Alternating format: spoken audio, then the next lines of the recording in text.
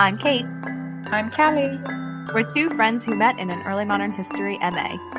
Welcome to the Six Queens podcast, where queenship reigns supreme.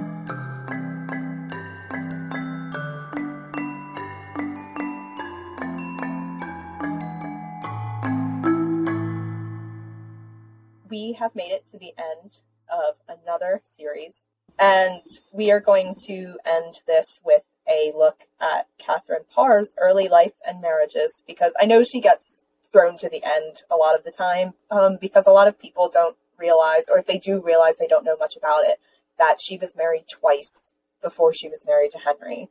And then in deciding to marry Henry was actually caught up in a little bit of a love triangle. She had to choose between Henry and another suitor who I'm sure we all know, and we talked about it before on the show with Becoming Elizabeth, that she eventually fell in love with Thomas Seymour and then married him, and he became her fourth husband after Henry.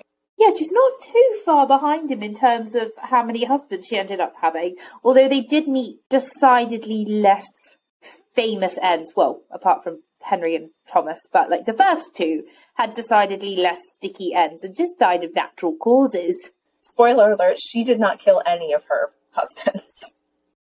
They're fairly run-of-the-mill, like marriages, like you said, like they were arranged marriages, and there was, at the very least, for the first two, there was definitely, from what we know, like kind of pockets of respect that, you know, she shared with her husband, and if not fondness. I think the thing that I think we find hardest with stuff like this is the idea of not necessarily marrying for love, and I still think that's a bit of a strange concept when we think about the marriages of like the 16th century, especially those of socially like upwards leaning women, so kind of like gentry upwards.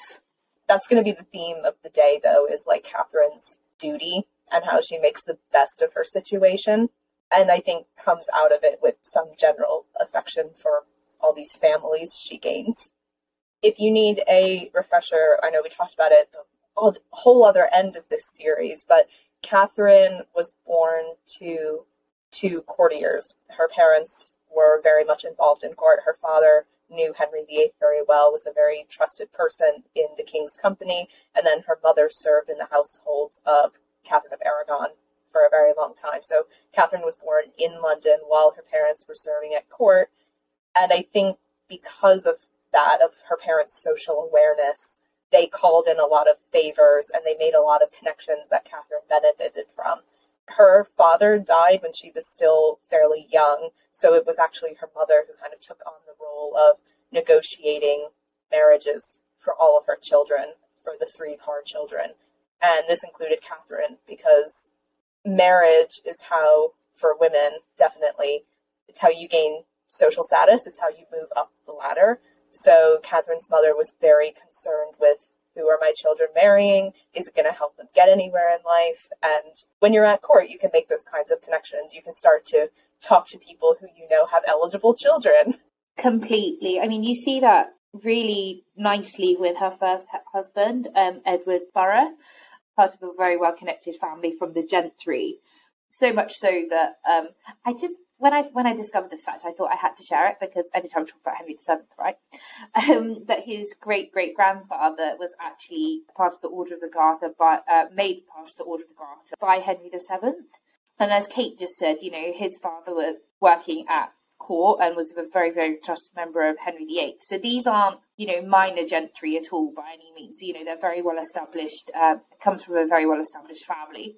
And he's quite interesting, because I think for as well connected as his family is, we know actually very little about him and his character. You know, we know he was born around 1508, but even that's up for contention. In 1529, Edward and Catherine were married, and at the time she was maybe about 17, and he potentially around the same age, if not probably latest about 2021. For a very long time, I had always had this image of Catherine's first husband being old. And we were talking about this before we started talking, because in doing research for this and in reading, you know, the newer biographies of Catherine, this theory has been completely debunked. We know that Catherine got married to somebody relatively her own age, and that her husband, Edward, is often confused for his grandfather, Edward, the one of Henry VII fame. there was this narrative for years, and I think we were saying, like, it started out with Agnes Strickland, the Victorian historian, who was like, oh, poor Catherine, she had to marry all of these old men and blah, blah, blah. And now you read biographies, I mean, even Wikipedia, and you're like, oh, that's not true at all. She actually, her first husband was somebody who was probably young and cute. It took me a minute to work it out because, like, I had to, I'll be honest, I had to reread it a couple of times. It's a good marriage. Like, reading about it, you're like, it totally makes sense that this would happen. Her mom did good work in arranging this marriage for her because, I mean, the Parrs were not nobility. The Parrs didn't have any titles. They worked at court and they were in with the family, but they weren't noble by any means. No, not at all. Yeah, so the fact that Catherine is marrying somebody who is on his way to having a title, in fact, during Catherine's marriage to Edward, Edward's grandfather dies and the title goes to the father, so it's like you're one step away from having a title now. Yeah, so these guys were actually Baron Borough. It's quite interesting, their family history. It's actually Edward's grandfather. He is actually labelled as a lunatic in around 1510, which, for all intents and purposes, is kind of a 16th century shorthand for kind of identifying undesirable social behaviours, because it kind of covers a whole malady of things. And that is a conversation for a different day, lest we get down that rabbit hole. But it's often thought as well that Edward, so Catherine's husband, may have also been afflicted by some form of lunacy himself. What exactly, we don't know. So there's often a question around Edward's health. Like, he's often described as being in frail health, even in his early 20s, whether or not that's his mental health or his physical health. And they were living up on the family lands up in the north. So this family was based heavily in Lincolnshire. And Catherine has these connections to the north that we'll see, get better over time. But she's spending most of her time there, and her husband is clearly sane enough to work if indeed there is such a condition. And the family too is well regarded. So around the time of Catherine's marriage, her father-in-law actually starts becoming involved with Anne Boleyn. He's the Lord Chamberlain of Anne's household, which is the person who's sort of formally in charge of running her household. And then he's one of the nobility who's invited to attend Anne's trial a few years later. So Catherine has these good connections, and even though she's living the life of kind of country gentry, she's still there. She still knows people in the right places. Of all of these people, so kind of Catherine's husband, Edward, and then his father, Thomas. Thomas is, I suppose, really, from what we know, a very stereotypical Tudor man, in the sense that he's very patriarchal and he demands obedience at all times, he demands respect, and so I think the idea of country gentry life wasn't necessarily as quaint as we might necessarily expect it to be, but like you said, in terms of her marriage, she was quite secure in that it was giving her a good standing. Except then when he died, and she became a widow for the first time. With Catherine becoming a widow, at this point she is only 21. Because the two, Edward and Catherine, didn't have any children, it put her in a bit of a precarious situation for a couple of minutes. Because the home that Edward and Catherine had been living in was actually a family home that was owned by Thomas. So as a widow, she actually had no rights to it. The Borough family actually ended up giving her a dowry, and that was the kind of the revenues for two manors, one in Surrey and one in Kent. But beyond that, they had no more responsibility for her, and she didn't have any ties to them, so she could completely walk away, which doesn't happen very often. I think she got a clean break. It's still, though, a period of so much uncertainty. I think it's something that we don't have to talk about a lot, but Catherine puts us in a perfect place to, is that marriage is the best place for a woman to be because it offers you that security, and it's never more precarious than like in Catherine's situation where you're a widow, and technically if you don't have kids with him, especially, his family owes you nothing. And Catherine's lucky because her own family seems like a very close-knit family, and they're very supportive of each other, and they're on the way up. So her brother is becoming very tight at court, and her sister too. So she has a cushion on which to fall back. Still, there's like this limbo period where you've lost all sense of security, and you don't really have an identity. Your identity has also been stripped from you. You do have agency as somebody who has been married, but you don't have any agency because your husband is no longer there to advocate for you. The Parr family aren't established enough that she could just walk away and never get married again. Like, she still needs that protection of her husband. But luckily, the transition happens pretty easily for Catherine. I mean, like you said, she's still very young. She's still of prime childbearing age, so she's pretty desirable on the marriage market, and it doesn't take much for her family to make another match for her. And luckily, she takes like one more step up on the ladder, because she, instead of marrying somebody who's on their way to getting a title, after a couple of deaths, she marries somebody with a title. Her second husband, who we've talked about before on the show, so bear with us for a little bit of a recap, is John Neville, Baron Latimer. They get married in 1534. And this is where we start the narrative of Catherine being sort of the nurse and companion to older men, because he is twice her age. If she's about 22 years old, then he's about 41. And he's on his third marriage at this point. He has 2 children with his first wife, who are teenagers or, adolescents by this point. So it's really likely that he was looking for somebody probably not to have more children with, but to be a companion for him, to be the lady of the manor, kind of run his household for him, and then also to be a mother and supervise his children. It sounds like they needed some maternal guidance. So this is where we start to see that stereotype build up around Catherine, because if this sounds super familiar, a lot of people assume that she takes on this role for Henry as well. Henry aside, there's nothing out of the ordinary with her marriages, like fairly typical of what you'd expect of the time.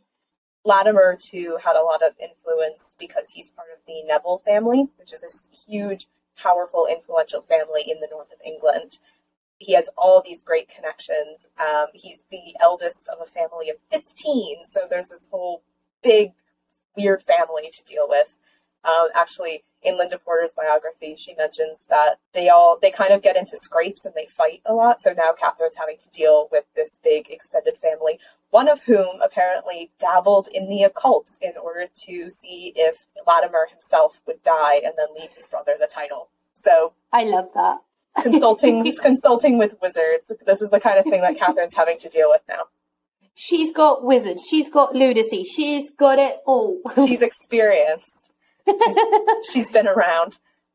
That's why when she gets to Henry, nothing phases her. She's like, all right. Right.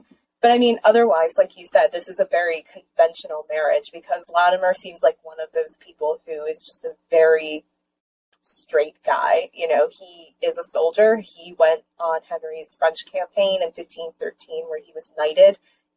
So, he was a good soldier. He doesn't seem to have been too interested in it, though. It was kind of, he went because of duty, because he had to, not because he was particularly interested in it.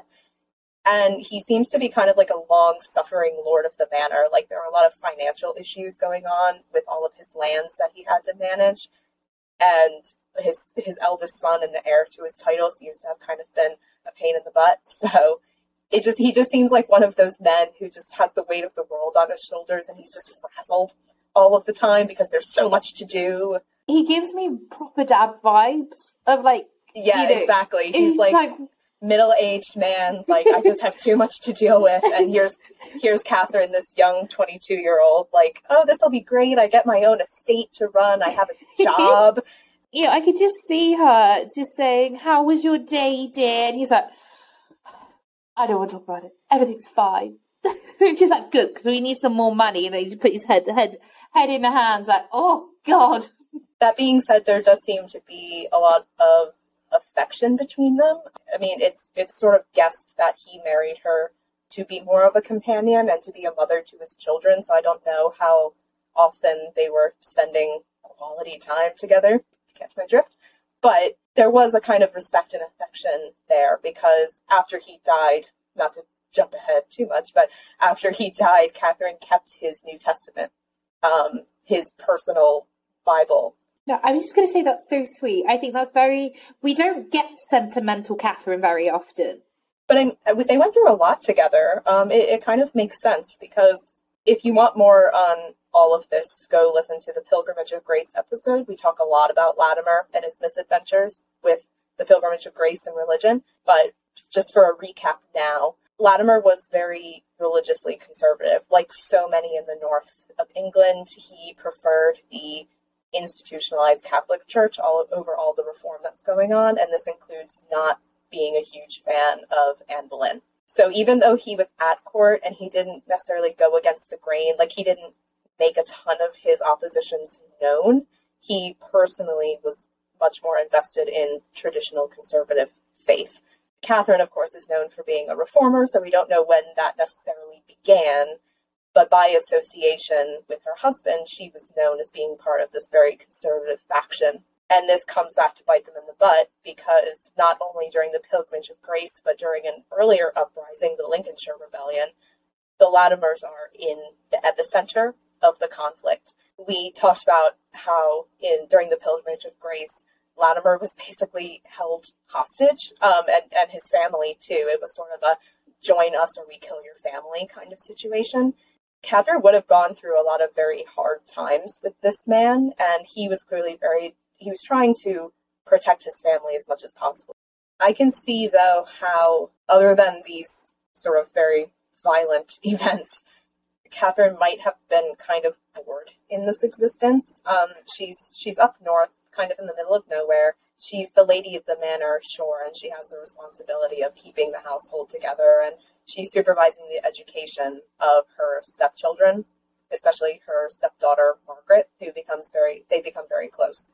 But this is somebody who was raised around court, who's extremely intelligent. I mean, she understands 4 languages. She's very well read. She's probably beginning to develop her interest in theology, given that she's so passionate about it. I can just see how being stuck in this country manor in the middle of nowhere would be really boring, especially when you know that her family, her 2 siblings, William and Anne, are at the epicenter of court. They're getting to deal with politics and see all of this stuff firsthand, and they're up on all the latest fashions, which is another thing Catherine's super interested in. They're getting to experience all this culture, and Catherine's over here dealing with uprisings and this kind of like fussy old man and all the, her stepson, who apparently is awful. I can just see how, however comfortable the existence is, she's not thriving. Country life isn't for everybody, and living, like you say, on a manor isn't for everybody. She needs that excitement. She needs to be intellectually stimulated, and she needs to be surrounded by like-minded people. I think she craves London, but might not necessarily know that's what she craves until she gets there and kind of gets herself into the heart of it. So the Pilgrimage of Grace then is kind of a double-edged sword for her, because on the one hand, her reputation as Lady Latimer, the wife of this, maybe he's a traitor, maybe he's not, we don't know, it has the potential to compromise her. So that's not great. But what it means is that they actually start to spend a lot more time in London. So Catherine gets to be reunited with her family, first of all, which must have been lovely for her. But while her husband is attending Parliament, he's doing a lot of work to regain some of his social standing and have people trust him again. Like, if he's there and he's visible, we know that he's not plotting rebellions in Yorkshire, right? Catherine starts to become part of court again. She has a reason for being in London. She has all these connections in London now, and she starts to figure out, as you said, this is where I belong, this is where I need to be. These connections are getting her places, because her brother is becoming a favorite of Henry VIII. He's been recently ennobled himself. He's Baron Parr now, so he knows a lot of good people. And then her sister is actually serving in the households of queens. So her sister Anne is a maid of honor to both Anne of Cleves and Catherine Howard. So it's not like she's just hanging out kind of on the fringes. She's very well connected with all of the major players that we've been talking about on this podcast. And probably the most important one for her is that her brother is very good friends with the Seymour brothers, the brothers of the late Queen Jane, whose influence at court is very heavy. And she gets to know Thomas Seymour very well during this period. And as we know, she likes what she sees there.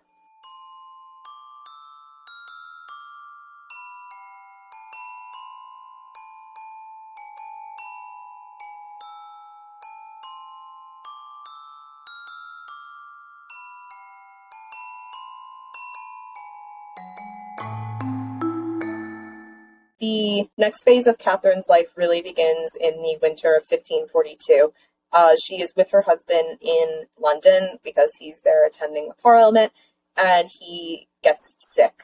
He is sick enough to write a will, so we can assume then that Catherine is by his side, tending to him as he gets worse and worse and worse, and he ends up dying in early 1543. For the second time in her life, she is now a widow. And now she's at a bit of a crossroads, just like we talked about when her first husband died. She's in this kind of limbo period because she's no longer anyone's wife. She is the widow of a very well-connected man, and now her stepson has the title. And technically the family doesn't owe her anything, so she's just Lady Latimer. But luckily for her, she and her husband, there was enough affection there, and he was well enough established that he leaves her quite a bit of money and position to work with. He gives her land and manors and the profits from them. She has enough money now to potentially stay in London as she wants to. She doesn't want to have to go back to the north of England to live on one of these manors and just have a quiet existence there.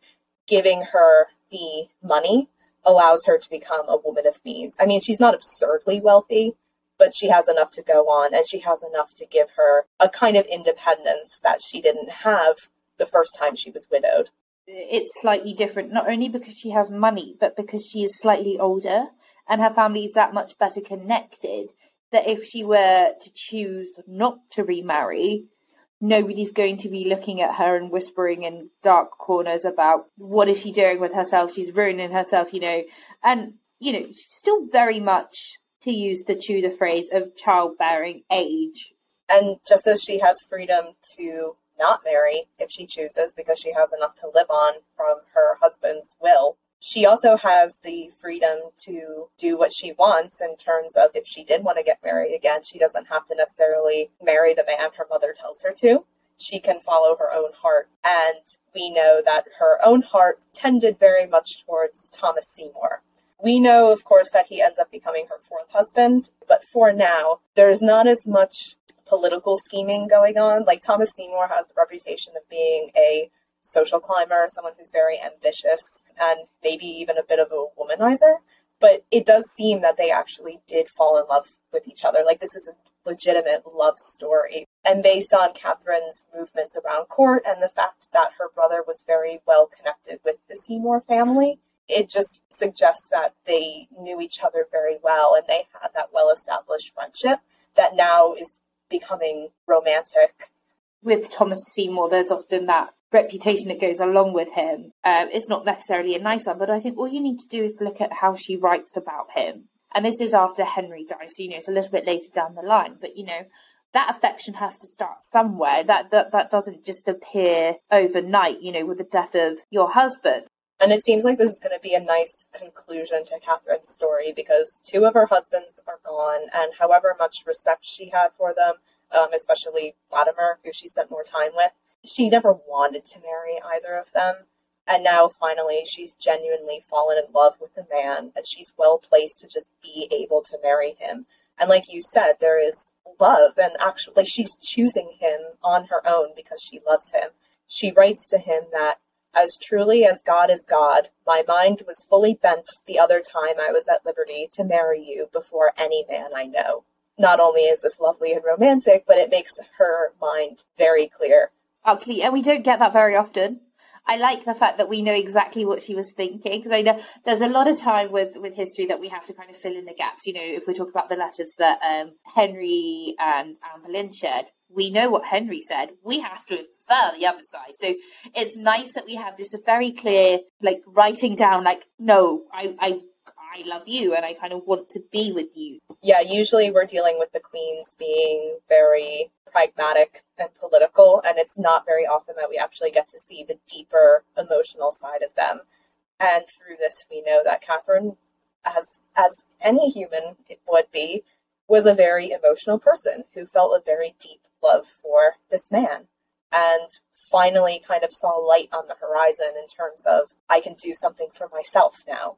It all seems perfect. It all seems like happily ever after. And then she finds out that she has caught the eye of a certain eligible bachelor at court. Pray tell, Kate, who is this eligible man? He's so, like, I don't know who it could possibly be. Yeah, Henry, Henry VIII, our old friend, has been a widower for about a year after, he executed his other wife, and is looking for a replacement for said wife that he executed, and his eye is drawn towards Catherine. Henry is somebody who I think, as we've said 1,000 times, especially in this series, he's a very romantic person, and I think he likes having a wife. He likes having the image of a king and a queen together, and he likes having a companion, a bedfellow, if you want to go there. He likes being married. And now the fact that he's been single for a year, he's getting kind of antsy again and he wants to remarry. He's been looking through the ladies at court, and finally he's landed on Catherine, and he's decided that Catherine is the one. Now, as we've done a couple of times, I kind of want to check in with Henry and see where he is at this stage in his life, and what Catherine was dealing with in terms of her courtship. I just like how we do a Henry wellness check every so often. It's a bit like, are you doing all right? Are you okay? He's not though. He's not doing all right or okay. No, he's not. No. He's on the struggle bus. He is. He's in his early 50s at this point, though that's not old to us by any of means. That's pretty advanced years in the Tudor era. And not only this, but he's in really poor health. So he, again, had hurt his leg some years before, and this caused this horrific injury that has never quite healed. In fact, it's reopened every once in a while because they think that's the way to heal it, and it causes him excruciating pain. So he's in pain all the time, and he's at the point now where he can barely walk on this leg, and he actually has to use a cane a lot of the time. Because of this, doesn't have a ton of mobility, and he is gaining a ton of weight now to the point where he is morbidly obese, and it's starting to cause a lot of his health issues. Not only that, but his eyesight is deteriorating. He's having to wear little spectacles now. So he's falling apart and very cranky. So Catherine gets the pleasure of having to deal with this iteration of Henry. I don't envy her, if I'm completely honest. Like, no. She gets the classic, like, image that we have of Henry VIII, that tyrant that he has become. Yeah, I was about to say full tyrant mode. Like, he just seems like a very miserable person who is falling apart, especially considering the fact that he is he's kind of wounded from all the drama with Catherine Howard. Yeah. Like we said in a previous episode, he's not used to the surprises being sprung on him. So the fact that Catherine was not faithful to him, I think, came as a real shock, and he had a year to kind of stew on the fact. So this is the sort of bitter end-of-life Henry that is now interested in Catherine Parr. And we don't know exactly when he decides that he's going to start, quote, courting her, or he starts to show interest in her at court. But we know that once he figures out that she is the one that he wants, he's pretty settled on her. And it's kind of easy to see. I mean, we've said this before, but Henry is looking for somebody now who is a little bit more mature. Not so much in age, because Catherine's only like 30. She is 30 at this point, so not mature in age, but mature in personality. Catherine is very equally matched with him in terms of her intellect. She, speaks 4 languages. She's very well read. She is interested in all the same things that he is, like fashion and music and reading and theology and all of this stuff. So it makes sense that he would be attracted to her personality. From all accounts and from her portraits, she's very good looking too, so you can see that he would be physically attracted to her. And she has experience with marriage. I mean, she's been married twice. He's been married 5 times.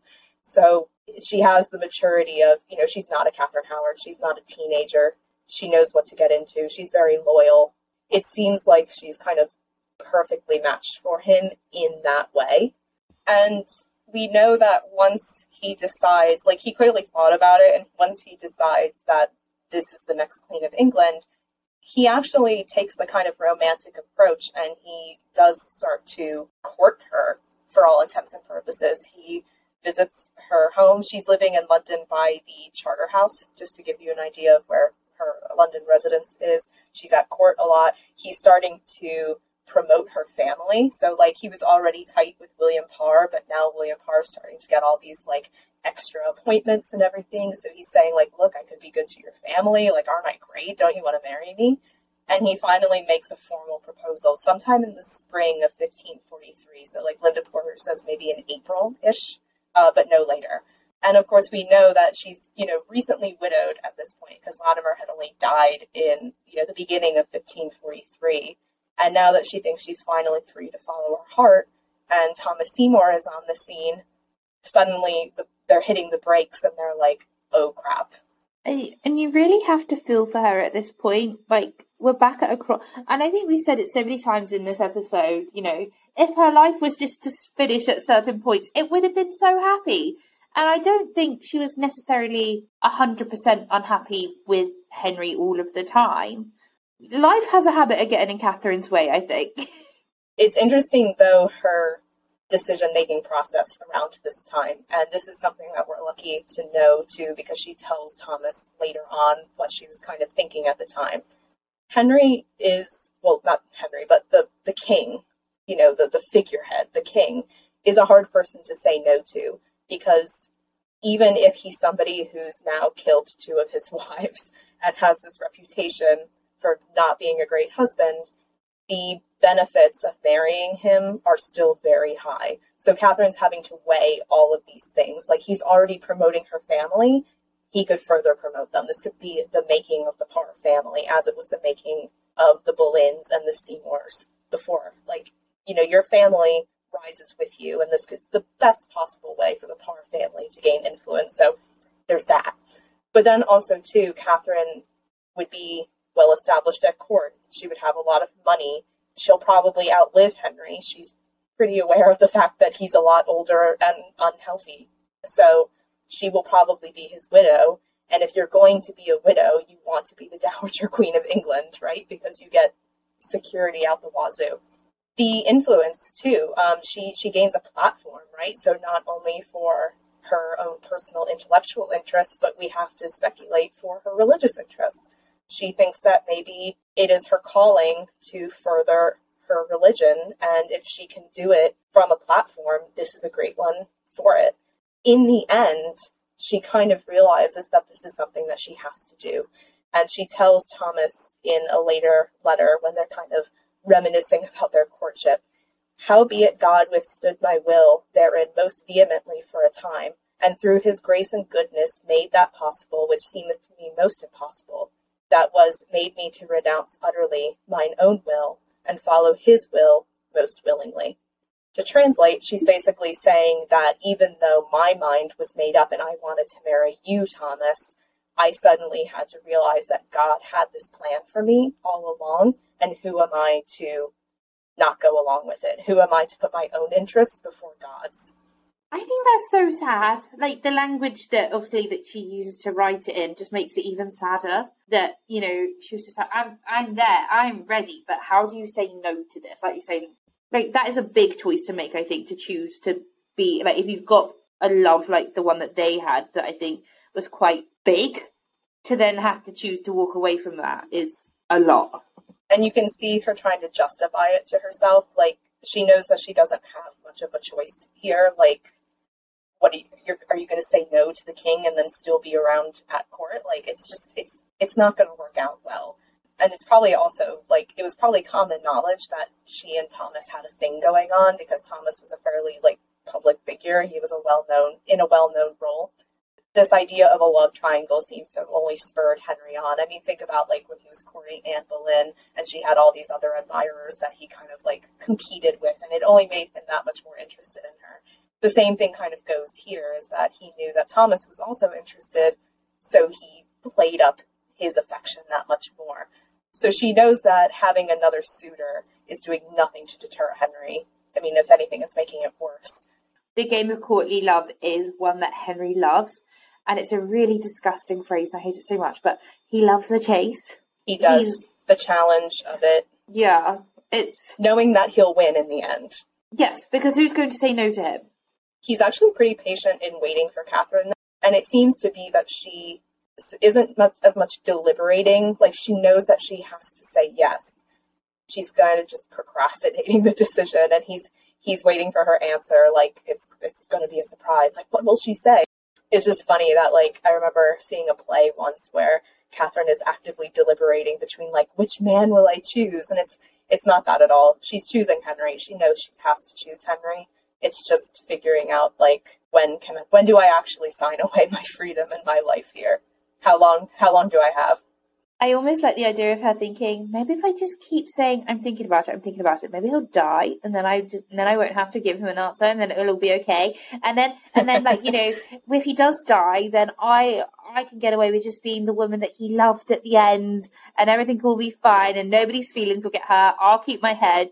And I like the idea of her being like, how long can I wait this out?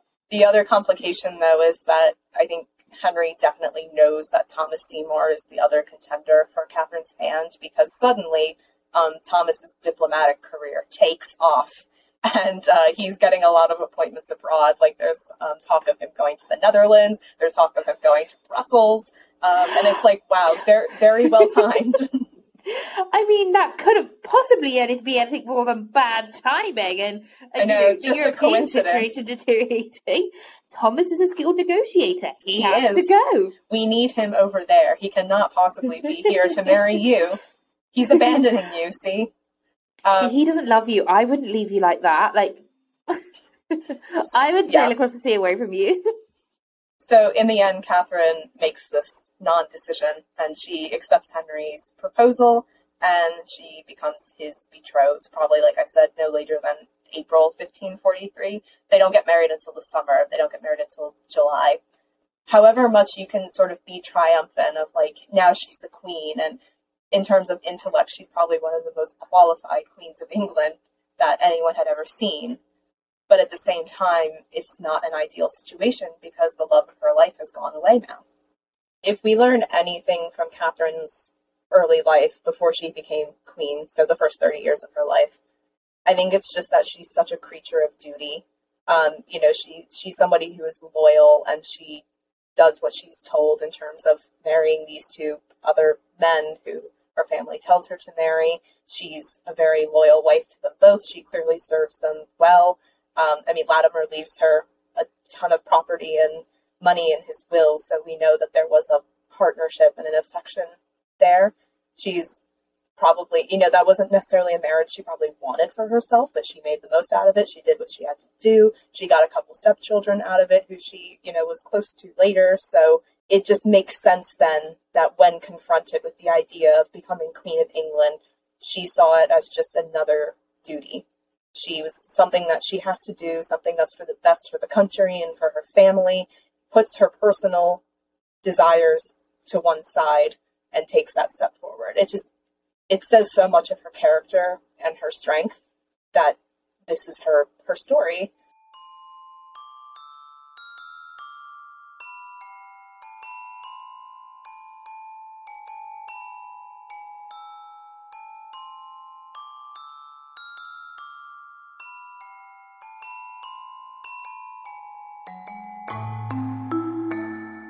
Yeah, but Series 3, that's get it, that's history. Heard it here first. But No, I've liked this though. This has been fun. I like the fact that we've gotten a chance to look at our queens before they became queens. It's quite an unconventional way of looking at them because, like when we first started this, we said we interact with them when they're queens or wives of Henry VIII, or we look at their downfalls and then that's it, job's done. When we first started this, or at least when we first settled on the idea of the series, it was, for me at least, a much more of a response to things that I heard from people in my life, like, friends and family who are generous enough to listen to our podcast were like, yeah, it's great, the Reformation and learning about their badges and everything, but who are they?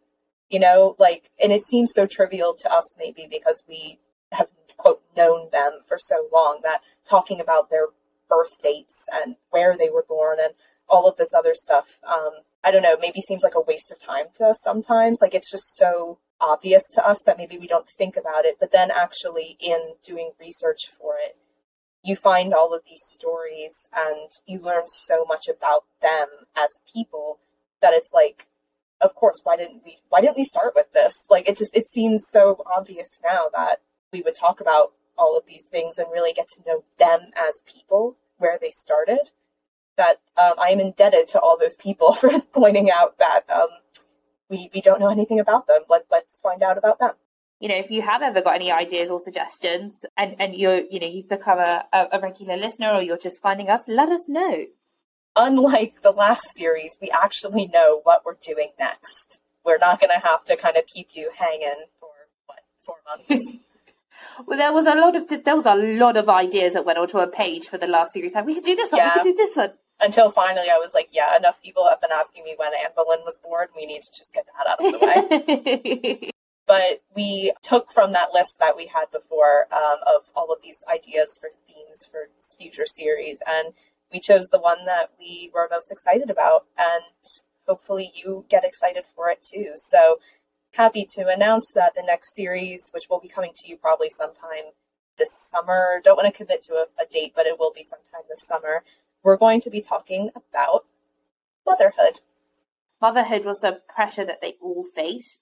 Yeah, we can do the history of childbirth itself, because it's something, like you said, that they have in common with the majority of women of the time, is this natural fear and awe of childbirth and the actual process of giving birth. It gets really weird for noble women, though, so we'll walk you through all of that. I'm buzzing. But then also the social history of, like, how did they navigate actually raising their children? And like you said, they all come at it from different ways. And, having a child meant something different to Catherine of Aragon than it did to Anne Boleyn or Jane Seymour. And then having stepchildren, the last 3, meant something completely different. So we're going to be dissecting all of that. And hopefully it won't just be about the actual act of giving birth. It will be about the larger social implications and then how all of these women took on the role in different ways. So, educating the children and raising them, but also like the pressures of conceiving a child, all of that. I mean, in the meantime, we have some specials in the pipeline, which are very exciting. We do. Shall not be revealed just yet, so look out for those in between now and series 4. I know. Can tell you, though, that one of these specials is very precisely timed, and it will be coming at you in May. Those of you who are well acquainted with the British royals probably know why it's coming in May. What could it possibly be?